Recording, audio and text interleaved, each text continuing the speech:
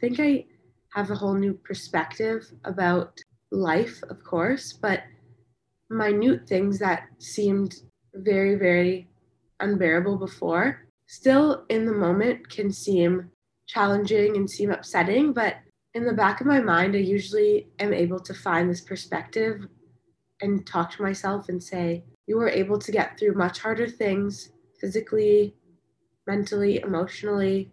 You will be able to get through this just like you got through your cancer journey.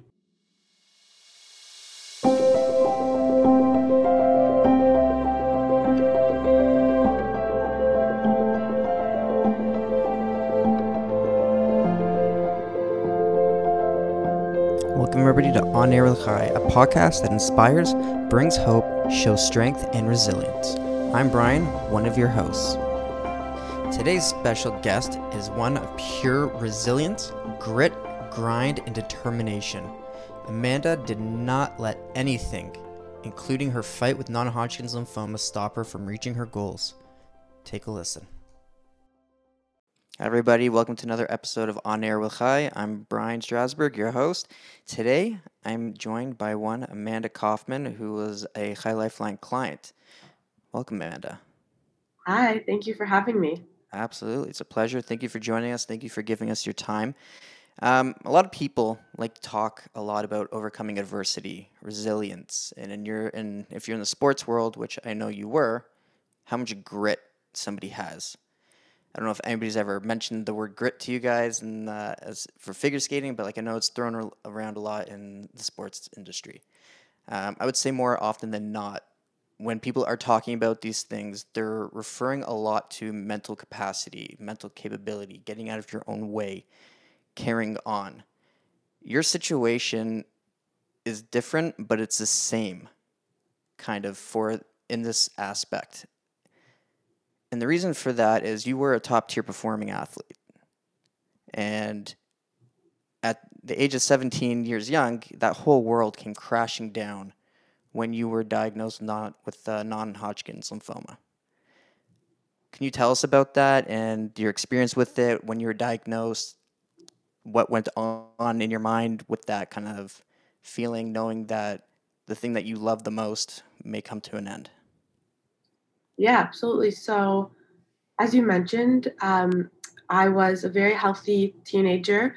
Um, I was involved in elite sports. I competed on Team Canada for synchronized skating, and I was fortunate enough to travel around the world representing our country. And at the time, I had just made the junior national team, so was looking forward to kind of experiencing my first world championships, and everything was looking up. And honestly, I was feeling very healthy. Just a few weird symptoms here or there, but nothing pointing to anything extreme, nothing sort of worrying any doctors or needing me to go to any specialists. Um, and then something odd was spotted on one of the imaging that was done, just on a routine X-ray for some knee pain that I was having, and this led to a 3-hour MRI that scanned my whole body because they had flagged something very weird. And I found myself the next morning in the oncology ward of sick kids because they had found that my body had sort of been taken over by stage 4 lymphoma. And as you mentioned, my world kind of stopped at this point because they felt that they needed to start treatment right away. So my plans were to be starting grade 12 that fall. This was in July. So I never ended up being able to go to school for my last year of high school. And of course, most disappointing was having to stop skating, as you mentioned. And there was a lot of uncertainty at the time, but I think not ever knowing if I'd be able to get back to skating and be able to sort of build back my strength to be able to compete at the level I was at was possibly the most disheartening part of all of it. So that's a little bit about like the diagnosis part. At 17, when you are at that level of athleticism and you're trying to go places and you're competing at such a high level, and you come back with this diagnosis, what goes on in your mind? At the start, I think there's no real time to think, and you just have to jump into action, and you're just focused on, you know, you're you're filled with a bit of fear, I think, at the beginning. You know, fear for like, am I going to be okay?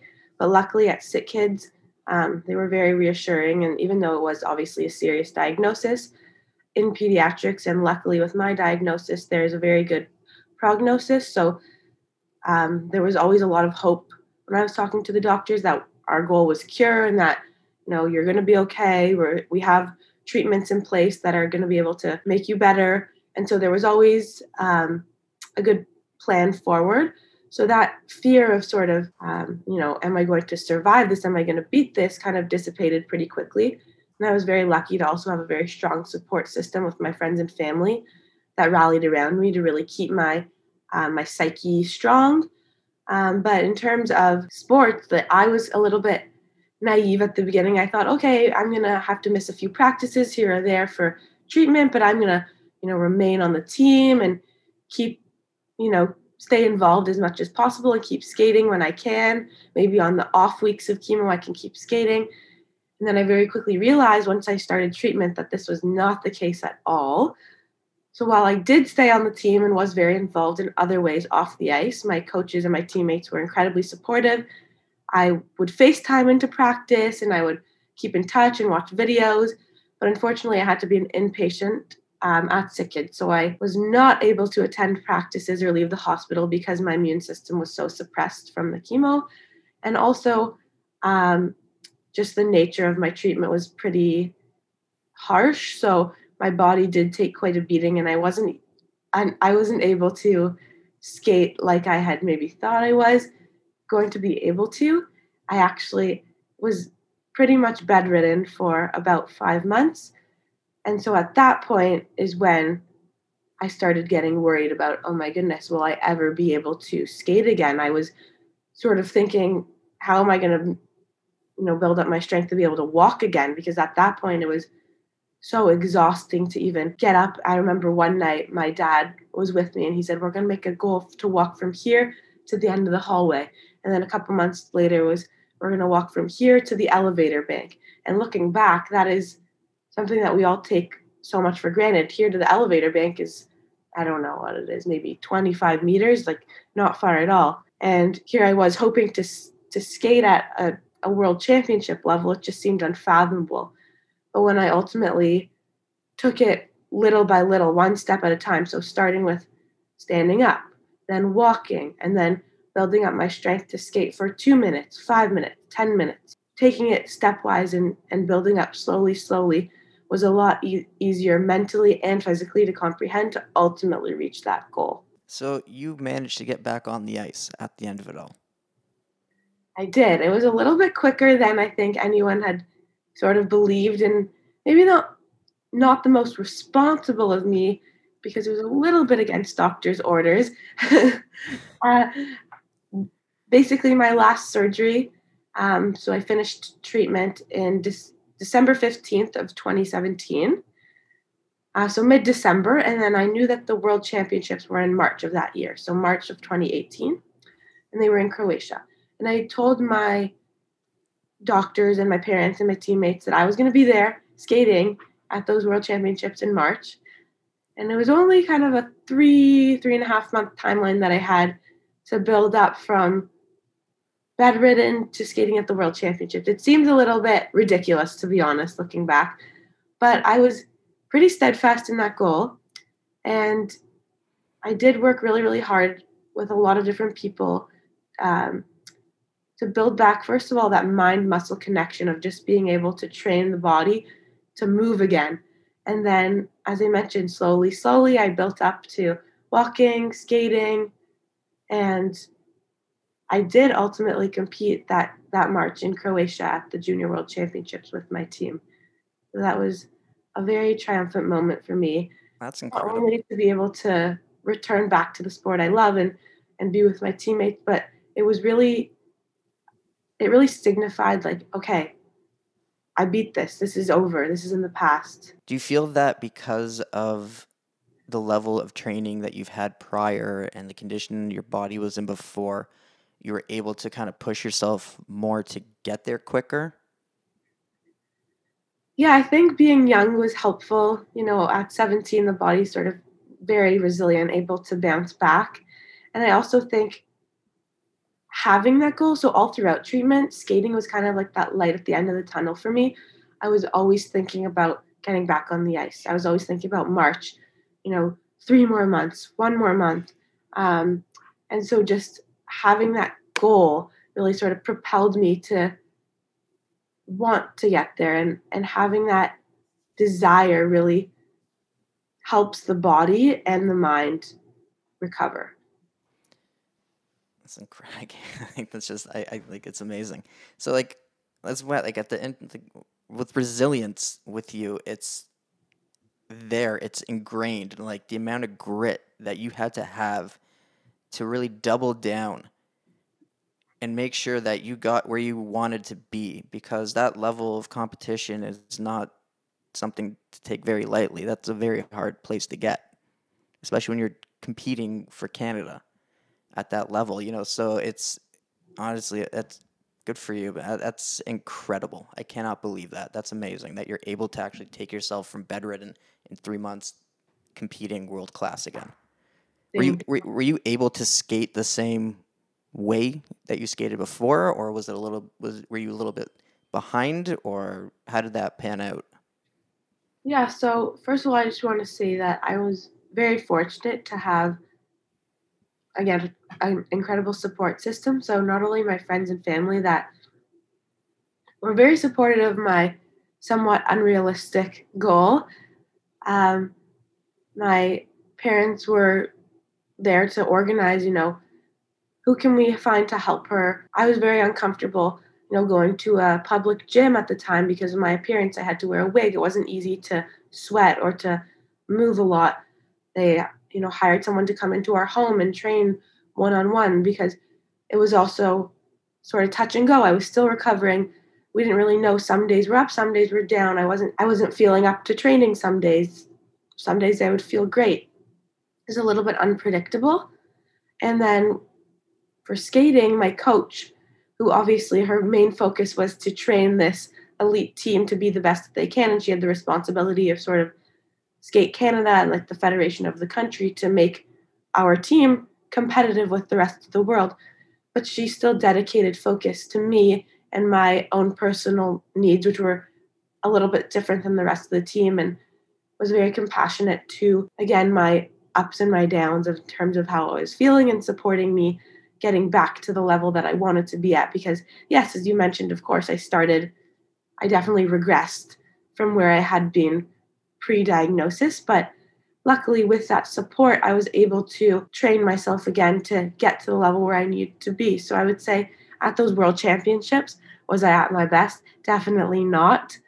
Um, but I think it was sort of good enough and passable where it was so important for me to be out there. It was still reasonable for me to be out on the ice, and I was still at um, like a respectable level to be competing at that level. But I certainly was still working up to my full strength. But luckily, I continued to skate for 3 more years after that. And actually, I'm proud to say that I do think I got back not only to the level I was at pre-diagnosis, but was able to continue to develop my skills into being um, probably in the best skating shape that I had been in ever. That's it's inspiring because I mean, there's people just on a regular day without having cancers to take them out kind of thing and wipe everything out that they had, getting up out of bed and struggling just to be able to do this kind of stuff and train at that level anyways. I mean, so the fact that you had to overcome such a hard thing that pretty much deteriorated your body through treatments and everything, and to get there, it's inspiring for everybody. Like it's amazing to hear that. I know when you were skating in Croatia, they did something very special for you. Can you tell us about that? Yeah, so that whole season, so I was diagnosed in July, and our team practices year round, but obviously being a winter sport, the competitive season is really in the winter. And so we really pick up training intensely, I would say around August, September through to March. we do train throughout the summer, but the choreography of the routines that we perform are sort of built in that time frame, August to September. So my coach decided to dedicate one of our routines that year to me. So we skated that year to the song Rise Up by Andra Day, which talks about, rising up from adversity and really encompassed what I was going through. And then she made the costume. So our dresses that the whole team wore had a lymphoma ribbon on the back of them. So it was like the team was kind of carrying me on their backs, which was symbolic of how they supported me throughout the journey. So that's why like competing in Croatia was even more special for me, because I was able to skate to this song Rise Up with the lymphoma ribbon on my back, and the choreography of the routine itself was kind of showcasing my journey through skating. So it was very touching for people to watch, I think, but really, really special for me to actually perform my own emotions and my own journey through art, in a sense, through skating. What's that like? What's it like being able to demonstrate and show your story through that art? So I think it was very unique because in skating, it's a cool sport, I think, because it's both athletic and artistic. And the artistic component, we're always told to be very performative and tell the story of whatever routines we're doing. So I've had routines where we've sort of portrayed the circus, and I've had routines where we've portrayed like a dark, eerie sort of concept. But this routine where it was portraying my own story, the emotions and the facial expressions were so genuine and so natural, because I didn't have to put on any faces just for the judges, right? It really came so naturally because it was how I was genuinely feeling about performing this routine and how I felt through the different moments of the performance. So there was, the stage that we were showing about diagnosis and the uncertainty and the fear. And then we went into like the dark days of treatment when everything was so challenging and so difficult. And there were all these obstacles that I had to overcome. And then at the end of the routine, when the music kind of picks up and the movements represented this too, it was that triumph of I beat this, I'm here now, I'm competing, I'm achieving my goal. So it was in a sense almost easier on the artistic side because everything was just natural and true raw emotion.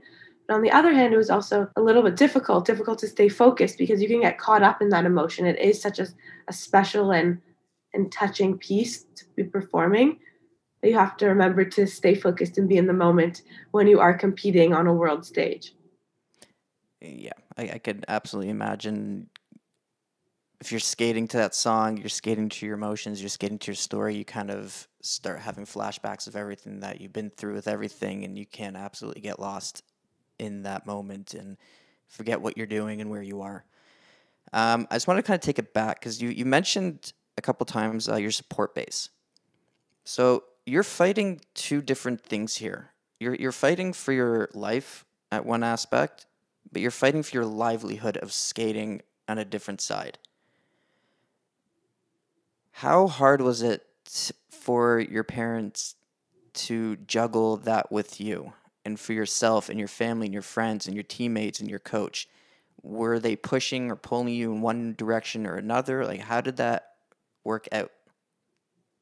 Yeah, absolutely. You're right. So, as I said, I think I mentioned that like the most disappointing, or sorry, the most uncertain thing was whether I'd be able to return to the ice. Now, of course, the sort of uncertainty of whether I would beat this and whether I would survive was the overwhelming emotion, right? You're fearful at the beginning and you just don't know with cancer, even though it's a good prognosis rate for my diagnosis, and even though there was a plan for cure and there was a solid treatment regimen in place, you never know because unfortunately this disease is very unpredictable and not everyone is as lucky as ultimately I was. So that was definitely the main focus, was being able to survive this, right? I, of course, wanted to be able to skate, and that was something that was so very important to me, but ultimately, we had to focus on getting me through this so that I would be able to live, right? If I wasn't going to live, I wasn't going to be able to skate. So, I would say that everyone was very supportive. There was no real pushing or pulling or, um, directing me in different directions. People were just rallying around me and doing whatever they could to, support my recovery and support me getting back to life. And once I got back to health, then I would return to the ice. How did this change family dynamic at all, or did it affect family dynamic? Like, how did it affect your parents? How did it affect your extended family? Hmm. So I think a diagnosis of this nature has a huge impact on a family. For me, I'm the oldest sibling. So I have two younger siblings, a younger brother and a younger sister. And at the time in July when I was diagnosed, they were both actually at summer camp, overnight camp. So when you're at overnight camp, you don't really have a phone. You're kind of cut off from the outside world. So it was a tough decision at the time. You know, if we told them what was going on, we would probably have to bring them home because it's pretty life altering news to hear that your older sister has been diagnosed with cancer. But early on in my treatment, especially at the first couple rounds of chemo, they were very, very intense, and we kind of needed all hands on deck. So both of my parents decided that it would be best for everyone's sake if they didn't tell my siblings for one more month until they came home from camp, to sort of ignorance is bliss, keep them enjoying summer camp, keep them distracted so that they could focus all their attention on me. So I had the two-on-one care of my mom and dad for the first sort of month, the first round or two of chemo, which were very hard on my body because the body's never seen drugs of this nature. So it's sort of in shock and takes very, very severe side effects to the medicine. And then once they got home and found out what was going on, of course, their lives changed too because my parents still had to focus a lot of their energy and their time on me. I was an inpatient for about 5 to 6 months. So one parent would stay with me overnight, and the other parent would be with my two younger siblings. And they would be able to come and visit during the days, but wouldn't stay overnight. But everyone really pitched in. And here's one of the ways that High Lifeline was so fundamental. They were really great at not only caring for me as the patient, but really caring for our whole family. So, really helping my parents and my siblings in that way. You know, of course, my siblings were not neglected at all. They still were treated amazingly well, but a lot of the attention and focus and time had to go into me. So, High Lifeline was there if they needed a drive, if they needed groceries, a meal, if they needed entertainment. Just keeping my siblings' emotional life, if that makes sense, or keeping their life the most normal and the most pleasant that could be within the situation. But luckily, our family is very strong and very close, and we were all sort of, my siblings were very understanding, and I'm very grateful that they took a back seat and were just there for me. And it's truly a gift that I have, and our family luckily was, I think in hindsight, years later, we can say that we were brought closer by this experience because we grew to appreciate each other even more. I was gonna ask, are you guys closer now than you were um, before the diagnosis and everything? Because I mean, events like this tend to either have a positive effect or a negative effect on a family. It can either rip it apart or bring it closer together. So I guess what you're saying is you guys are now that much closer and respectful, but I'm sure at the end of the day, you guys are still ready to beat each other up when they're annoying each other. Oh, of course, of course. Okay. It's like every other siblings. As I'm wondering, how at 17, how do you make sense of this all at 17? How do you bring it all together? How do you kind of say, okay, this is what's going on now. This is what I've been diagnosed with that came out of nowhere. These were my plans. These were my goals. This is all gone. How do I push forward now? I would say there was, like, no time for processing at the beginning. It was the shock and the speed at which my life took a 180 was so rapid that it was just no thinking, all doing, like, it was just go time. So, I just kind of jumped 2 feet in and sort of just did whatever the doctors said. So, at the beginning, it was just, "Okay, let's do this, let's make this better." And then once I got really sick, I think, from the side effects of the drugs, is when I started thinking more because I started getting a little bit down on myself about, "Oh my goodness, how am I gonna get through this?" It seemed like the tunnel was never ending at the beginning. But then when I talked this through with my family, I think my dad here was pivotal. So he is the most glass half full optimistic person and just a happy go lucky type of guy. And he was the one that was propelling me to take this one step at a time, one day at a time. He had a little thing he would do with me every day called Win the Day. So instead of thinking of 6 months out from now, he would say, "Okay, how are we going to win today? What's going to be our little goal of the day? How are we going to just get through the day?" Because feeling so sick, it was actually hard to even kind of forecast just that day. It was hard to get through each hour. So he was coaching me to take it moment by moment, breath by breath, day by day, rather than seeing it as this 6 month long journey. And so I think that was the best strategy for compartmentalizing everything. And then I sort of used that when it got back time to prepare myself for getting on the ice. So rather than thinking, "Oh my goodness, how am I going to get from bedridden to skating at Worlds?" It was, "Okay, I'm going to set little goals and win the day so that each day I'm 0.1% better than I was yesterday. And overall, these cumulative little wins will add up and get me to where I want to be." That's like a pure, true athletic mindset. That's exactly what that's like the best kind of way of looking at things is you take the little goals and those little goals are the big goals. Like they add up to that. And every time you reach one, yeah, it's exactly what you said. It's a win.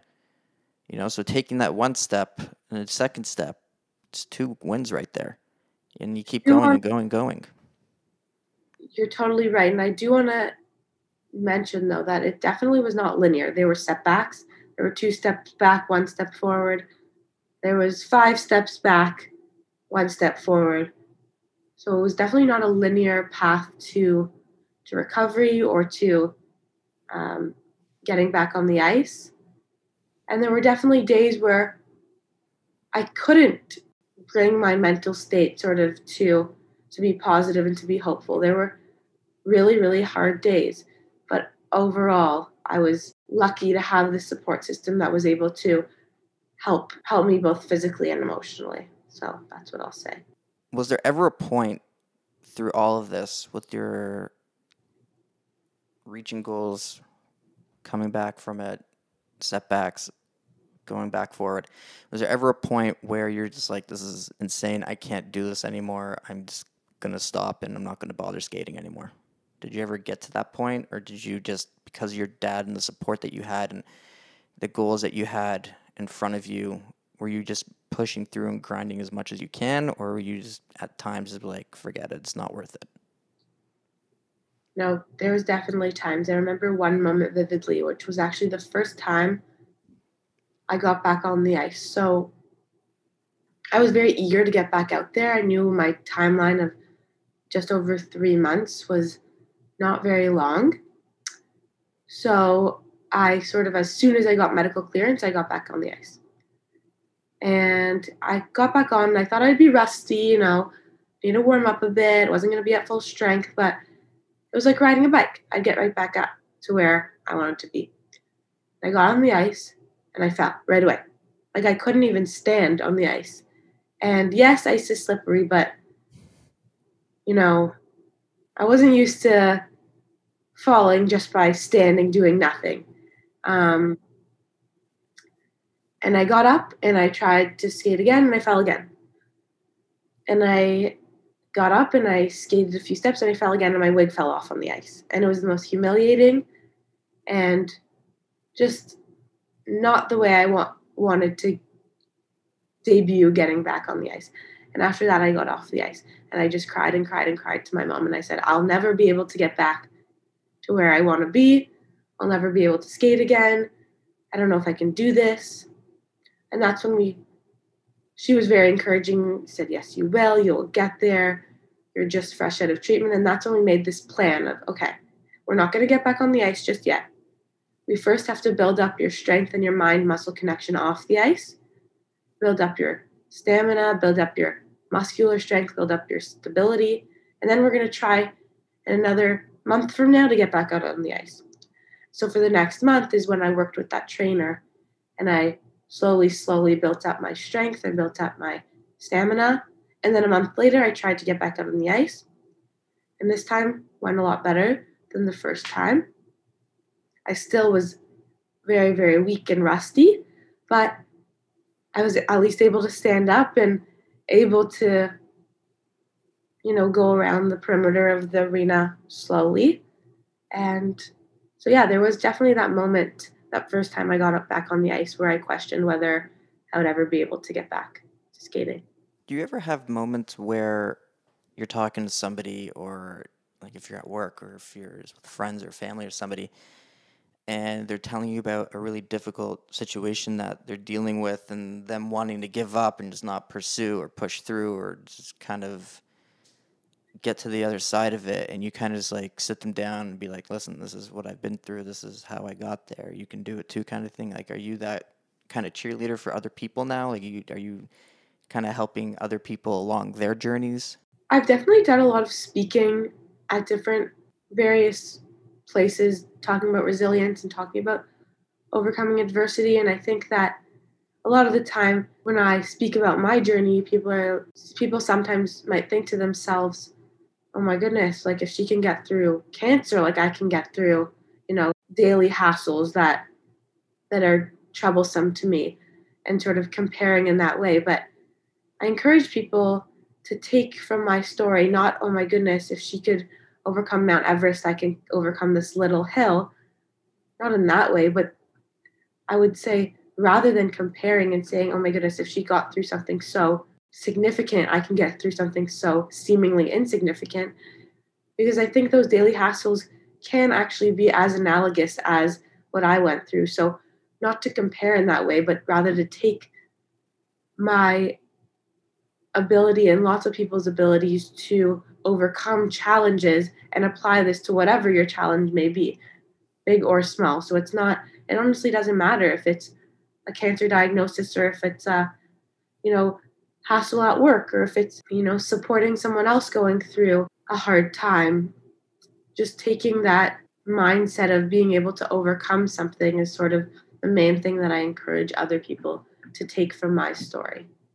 For sure. What does resilience mean to you nowadays? Resilience now means a lot more than it did pre-cancer. I think I have a whole new perspective about life, of course, but minute things that seemed very, very unbearable before still in the moment can seem challenging and seem upsetting, but in the back of my mind, I usually am able to find this perspective and talk to myself and say, you were able to get through much harder things physically, mentally, emotionally. You will be able to get through this just like you got through your cancer journey.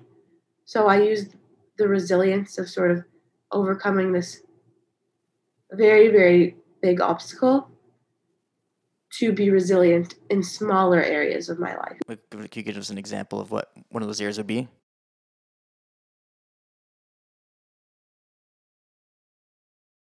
Yeah, resilience in terms of setbacks with, you know, setbacks in school, setbacks at work, setbacks with friends or family, setbacks, this is something really small, but I really like going to the gym and I'm into doing these workout classes, which are running and strength. And, um, I had a life event, which I got sick and I couldn't go to the gym for a couple weeks. And I felt like all my progress was lost. Oh my goodness, I can't lift the same weights I was lifting before. I was so disappointed. And I initially was like, oh my goodness, you've become so weak. You can't lift the weights. You can't run as fast as you were running before. But then I thought back to the time where I was in treatment and I was bedridden. And then I got back to skating and I said, okay, don't focus on today, focus on a month from now.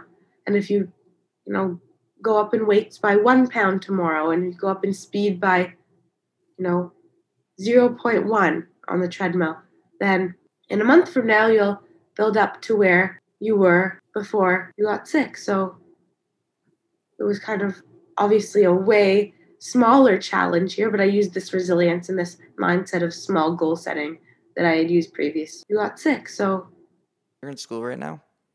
I am. What are you studying?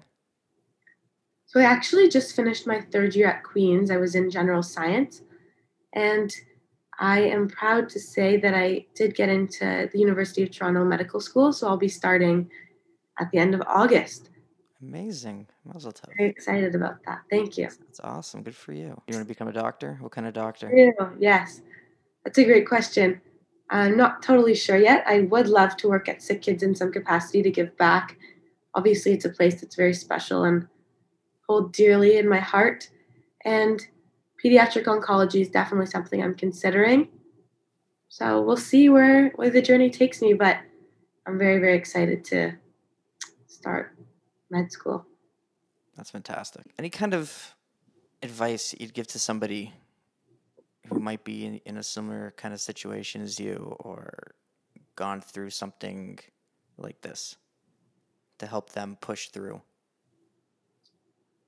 I think I've said this a couple times, but again, having a light at the end of your tunnel, whatever that may be. So for me, that was skating, but whether that's getting back to school, whether that's just maybe there's an activity that you want to go to Disney World at the end of your treatment. You want to, doesn't have to be something so grand. It could be, I want to get back to being able to visit my friends, being able to go to a cottage, being able to, I don't know, go grocery shopping with my family. Honestly, those little things when you're in treatment sound very, very exciting. So I would say whatever it is, having that goal that acts as the light at the end of your tunnel is so important for keeping your mind kind of occupied and keeping your focus in the right place, which is forward, right? Taking each step forward despite the setbacks and despite the distractions and despite the pain and adversity that you're facing. Having that forward-looking mindset and that goal-setting mindset where you take small goals to reach your ultimate goal would be the advice I would give anyone going through any challenging time. Wish at the wall. Yes. What was that like? Wow, what was that like? It was incredible. So, for those people listening that maybe aren't sure what Wish at the Wall is, I was fortunate enough to receive a call from High Lifeline inviting me on a trip to Israel with one parent. So I went with my mom, and it was a group of 10 of us from all around North America, and actually I think around the world. There was one duo from Belgium, which was super cool, a couple from Toronto, a couple from Chicago, New York, so sort of all over. We came together and we met in Israel. It was 10 cancer survivors and their parents. And we embarked on this journey throughout Israel and got to experience all of the best that Israel has to offer. So Masada, and we got to go to the Kotel, and we got to go ATVing, and so many experiences, riding on camels. I can't even list them all. It was an amazing experience. And we kind of just got to be joyful. All of us had prior experiences with cancer and had gone through really challenging times. And we had also just kind of been on the cusp of emerging COVID. So it was sort of this like breakthrough from cancer and COVID, and being able to celebrate in the homeland of Israel and be able to just do all of these fun activities that we had all missed out on while we were battling a life-threatening illness was really fun and really special.